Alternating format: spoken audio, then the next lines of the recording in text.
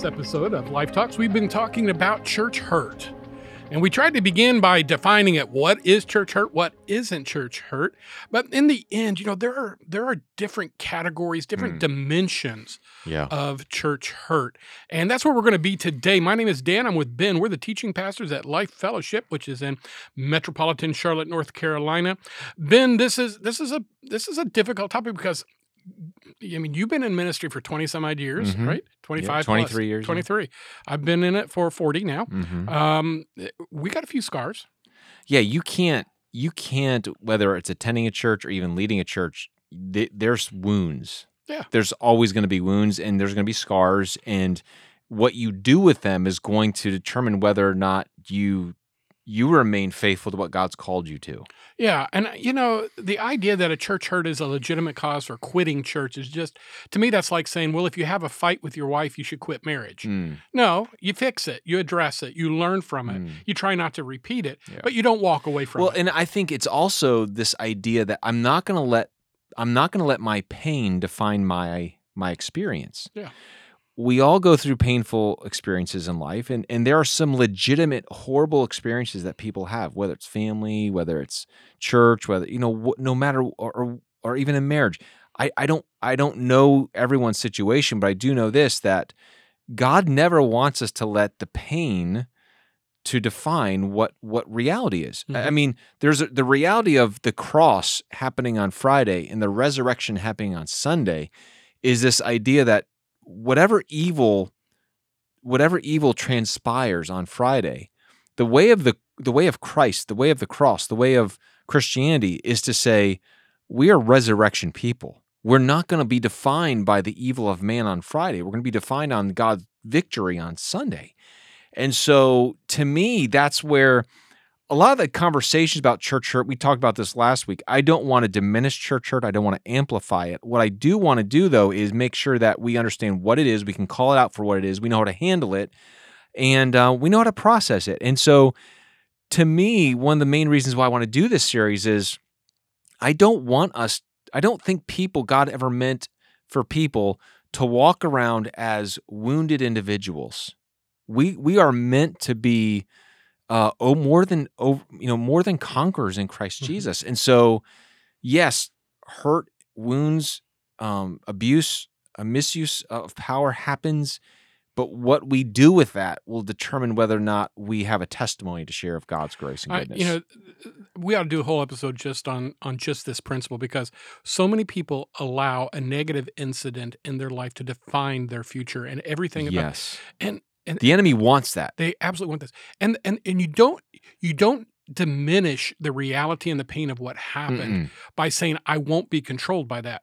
I mean, I have a couple of friends who were sexually assaulted, women who were sexually assaulted, and their decision was, this will not define me. Yeah. I will move forward. I will have normal relationship with men. I will not walk in fear. It in no way negates the horror of what they experienced. It doesn't mean it's easy either. But they did not become in bondage to it. Yes. And that ought to be true with betrayal. It ought to be true with broken friendships. It ought to be true with church hurt. Yes, absolutely. So I mean, all right, so let's unfold this a little bit more. Let's dig a little deeper.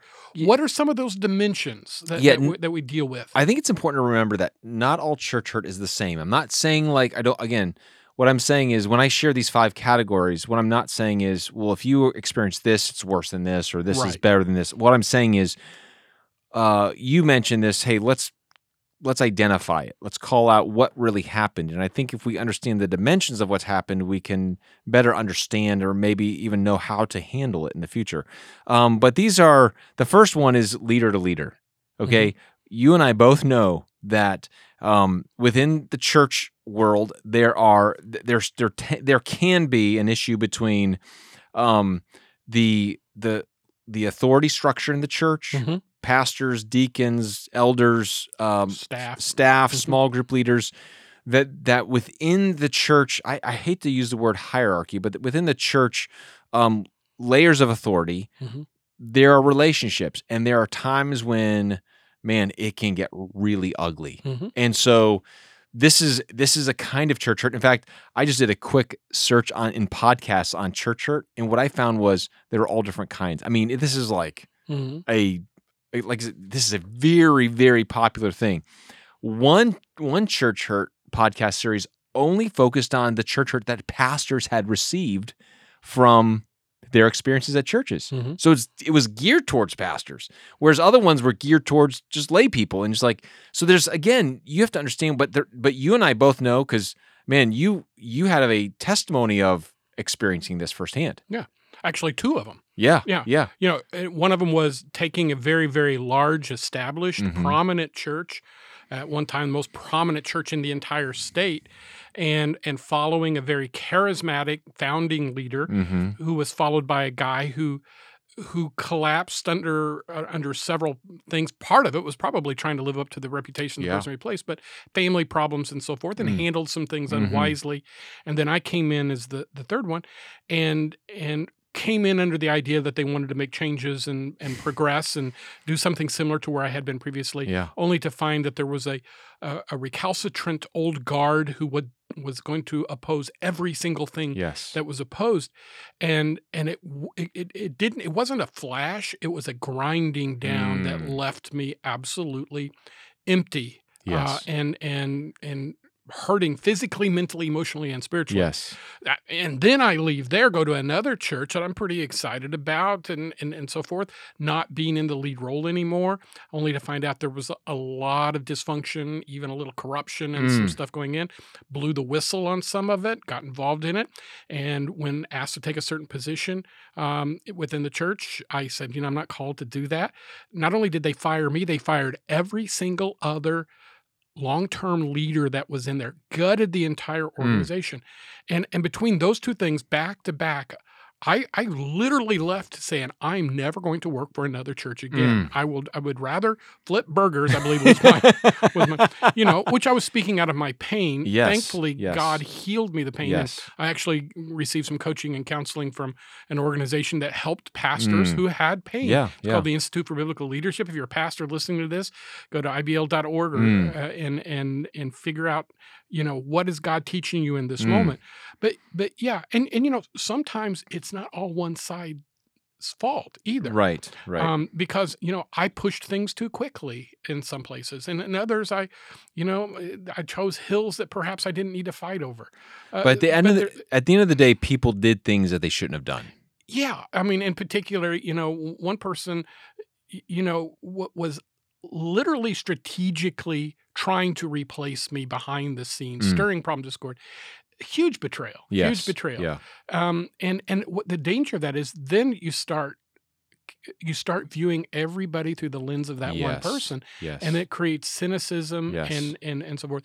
And so whether you're on the receiving end of that or whether you're observing it somebody else, we just have to be aware of how that works on us, not just at that moment, but can happen. It can actually flare up. We were joking off air, but I said, okay, I'll tell a little bit about, I'm not going to tell a lot out of it, but I'm going to have nightmares and reflashes of PTSD, which I think is an overused term. I'm just, but it does. It still wakes me up in the middle of the night. Yes. I think there's things that most people don't understand. A lot of times we use this analogy. You get to see how the sausage is made. And if you saw how the sausage is made, you're not going to want to eat the sausage. Yeah, you're never going to eat another hot dog again if you visit a hot dog factory. Yeah. But the point is, when you're in church leadership, sometimes, people have this idealistic, like, we're like praying 7 hours a day, and there's just this amazing Shekinah glory in the church offices. We all sing. But the reality is, even amongst, whether it's elders, church staff, like, there's some really ugly things that can happen in the church. Yeah. And I have friends who, I remember going into ministry, they were young, they were excited, they just got their Bible college degree, go to this church, they start leading this amazing ministry for young people or whatever it was doing, and the pastor, you could just tell, was getting jealous and just wrecked them, just attacked them, and it just... You go through a couple bad experiences back to back to back, and like you said, some of you are like, okay, I'm out. I'm done with this. And so leader to leader is, I think, in my opinion, is probably the most hidden. Because this is who are we going to talk to about it? You don't really talk about this kind of stuff. You don't even if it happens, you don't go up on Sunday morning. I mean, it could, but you don't get up on Sunday morning and be like, let me tell you what happened in the elders meeting on Sunday. That's not smart. These are the things that probably go the most. You hear about it within the church leadership world, the pastor world, but you don't really hear about it, And often you hear about it from someone who has thrown in the towel and they're still bitter. Yes, absolutely. So leader to leader. The next one is leader to member. This is probably what I would say is the most prominent. This is the one that's most advertised because, again, it's these leaders. And this is here's what I would say. Not all church hurt is spiritual abuse, but all spiritual abuse is church hurt. Mm-hmm. Okay? This is what I would consider spiritual abuse. Whenever someone in authority, spiritual authority, abuses their power in a destructive way. Okay. This is the kind of thing that just happens, and unfortunately, because as I mentioned before, there's no accountability, there's no spiritual leadership. They don't repent. There's this. Nothing is dealt with, and so something happens to you, something happens to your kids, something happens to your spouse, and something or whatever, or something happens to your friend, and you go to church leadership and say, "Hey, this event or this thing happened," and it's your fault. Yeah. And all of a sudden you're left with, well, is it my fault? Like, and then they twist and abuse and distort scripture. And all of a sudden you're left there it's like a form of gaslighting. And you're thinking, man, I thought they were the wrong one, but maybe I'm the wrong one. And people, when they go through that enough, it just leaves people completely just shocked. Yeah, and there's the amplification feature of this, and social media has really done a lot to do with that. So a lot of times when someone's been hurt, what they'll do is they've got to tell their story. Yeah. And so today it's easier to do that than ever. You can tweet it, you can Facebook post it, you can you tell all your friends and neighbors and so forth. The difficulty is if there's, and there always is, the other side of the story often doesn't get told in those cases because if the pastor or the leader is ethical, he can't divulge everything. And there have been times when, honestly, I just got the tar beat out of me, and I would love to have said, well, let me just tell you the other side of the story. Yeah. But I can't. I have to take, and that's where the scripture tells us, let the Lord be your defender, and we have to take that. Yeah. I would simply say when you see this and hear this, you can be empathetic and sympathetic, but also realize that all of us in similar situations will have a tendency hurt people. Yes, and we point. tend to flail, and we tend to do that, and don't automatically assume that you have all the facts when you hear it. At the same time, don't just suck it up. Don't just suck it up and say, well, this is life.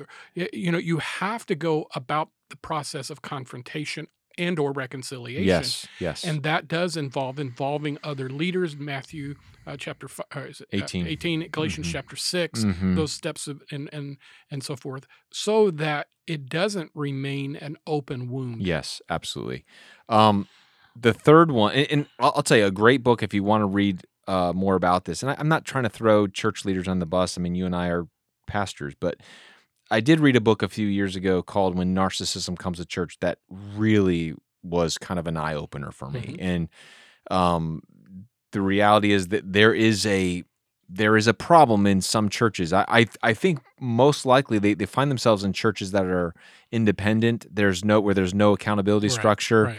Right. But man, I hate to say it, I don't want to say epidemic, but there is a more pronounced issue, I think, nowadays, especially when churches started to adopt a more corporate mindset. I think that component we talked about last week or last episode of not really having spiritual leaders in charge, it's about getting things done. It's about accomplishing, the mission of the church and da-da-da. And all of a sudden it's like, yeah, but maybe there's more important things than just the productivity of a church. So, anyways, that's a great resource I would recommend. The last three we'll just go through quickly. The number 3 one is member to member. This is probably the more episodic one. Like you sit in someone's pew and they look at you like that's my pew, and you make you feel like a pile of garbage. You know what I mean? Or you're in business together. Or you're co-leaders of something. Yes. This is actually one that the scripture quite clearly tells us there's a process. Yes.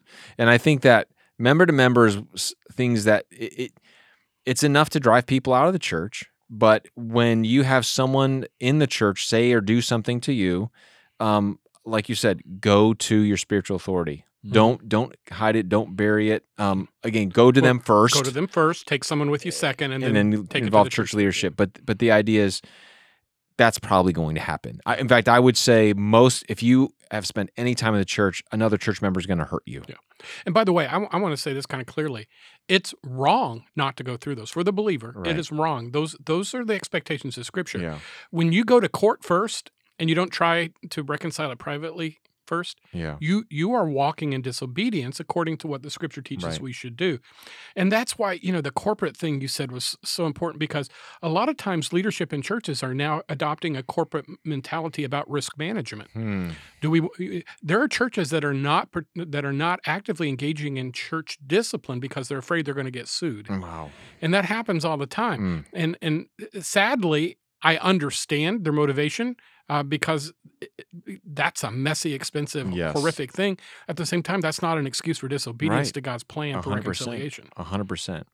The fourth one is member to leader. So this is someone in the church attacks church leadership and just, they just get ugly. It could be anything from, continuous, angry, vindictive, venomous emails to the pastor. I mean, you and I have both had Absolutely those experiences. It could even look like someone buddying up to you, to manipulate, a faux friendship to get close to power, to get close to leadership, and to try to influence. And the moment they feel like their influence is left, or that you're not listening to them, boom, they're gone, and they attack. And criticism without love, agenda. There can even be. I know in a lot of smaller churches, you have a pastor that comes in, and they've got the old guard people that are there, and they just it doesn't even have to be in leadership, but they just. You tried new things and we don't like it. We want it. We want a chaplain, not a pastor. Yeah, and you're hired. You're not a leader. You're a hired hand to do their weddings and funerals and preach to them. But don't you dare try to change me or change this church. And I think it's important to note here that the scriptural standard for an accusation against a pastor elder is higher. Yeah. In other words, it has to be established by two witnesses, not just one accusation. And part of that is because of the nature of our humanity, and the tendency people have to believe in accusation without it having credibility. Absolutely. I mean, I got accused one time of embezzlement, and I'm like, I wish you'd explain to me how I could embezzle, because I can't even write a check. My name's not on a single account. There is no way. A lot of other people had more financial ability to embezzle than I did. But it was one person who was ticked off. I had another person try to blackmail me. Again, somebody who gave me a bunch of gifts. And I was stupid. I was young. I got a new suit and some Bibles and a piece of furniture they didn't want anymore. And then they tried to blackmail me. They literally wanted me to forgive a school bill that it was not in my authority to do. We had a Christian school. Yeah. And when I didn't, then they accused me of all kinds of things and my family. Wow. And it was very, well, if you're not going to do this for me, hang on, bud, here we go. And thankfully, I took it to the elders. The elders said, bring in your accusations, whatever. They found him guilty, and he was removed from the church, literally. Wow. So those kind of things happen over time. So again, make sure that you don't automatically assume you have all the facts when those things are. Yeah. The fifth one is one that, unfortunately, it's hard to do anything about, except the fifth direction or fifth dimension is what I would say is Christian and non-Christian. When someone in the name of Jesus does to someone outside the church, a lot of times church hurt can happen to those outside the church. I was listening to a podcast the other day about a guy who goes to these pagan conferences and witches and Satan. I mean, he literally goes there and he tries to have conversations about Jesus with these people. And he said the stories he hears from some of these, he was in the conversation with this witch, and just when she told someone that she was a witch, this Christian literally got a thing of garbage and dumped it over her. And I'm just like, and he says, these are things that people do in the name of God that just defy the imagination. Defy, like, why would anyone in the name of Jesus do something like that? What would Jesus do? Yes. And I'm just like, it makes your heart break that these people have stories of when someone found out I was this person and they're a Christian, they did this to me. Man, listen, we're not talking about standing up for truth. We're not talking about, standing for your convictions, or what we're talking about is just mean spirit, unkind, evil, vindictive things that people do in the name of Jesus. Man, that is bad. Yeah. And we ought not always assume that someone who represents himself as a Christian or as a pastor or whatever really legitimately is. Yeah. I mean, yesterday, somebody tried to scam me. They called and said they were from Amazon. They weren't. And it took me a few minutes to figure it out. But I don't hate Amazon today because somebody's pretending to be an Amazon employee, right? And again, this requires discernment. Yes. Well, yeah, so that's... You got one more, right? No, that's it, man. I got 5. I thought you said you had 6. No. Oh, bummer. I was looking for... Number 6 was going to be awesome, and you didn't have If I could come up with another one... You would just now, right? Well, I'm sure there is a number 6, and if you know a number 6, you can write us. But no, Ben, thank you so much for this, and I'm sure we're going to address this in the future. But, for all of us, I think it requires us to be thinking, not to be reactive. Yeah. Again, don't accept injustice, don't accept abuse, don't accept sin towards you or toward anybody around you. Get involved, but also our frustration and our pain and other people's actions do not give us permission to behave unbiblically. Yeah, that's just absolutely. A wrong philosophy, a wrong worldview. Yeah. So following those things in, I'm sure we'll follow them up again, but hopefully we've maybe made you think a little bit about this, and hopefully you'll be asking questions in the future. And by the way, if you ever have a question you'd like to ask us, make sure that you just pop us a line, hit us an email. And Brett, I've forgotten what the Life Talks at lifecharlotte.com, and we will do our best to address as many of these as we possibly can. As always, thanks for listening to us here at Life Talks. You've been listening to Life Talks. Be sure to hit the subscribe button so you never miss a new episode. Share this podcast on Facebook, Instagram, and Twitter to let your friends and family know about Life Talks. We'd love to hear from you as well, so leave a comment and let us know your thoughts on this episode or any other topics we've discussed. It's a ministry of Life Fellowship in Cornelius, North Carolina. For more information on Life Talks or Life Fellowship, visit lifecharlotte.com, or you can find us on Facebook at Life Fellowship Charlotte.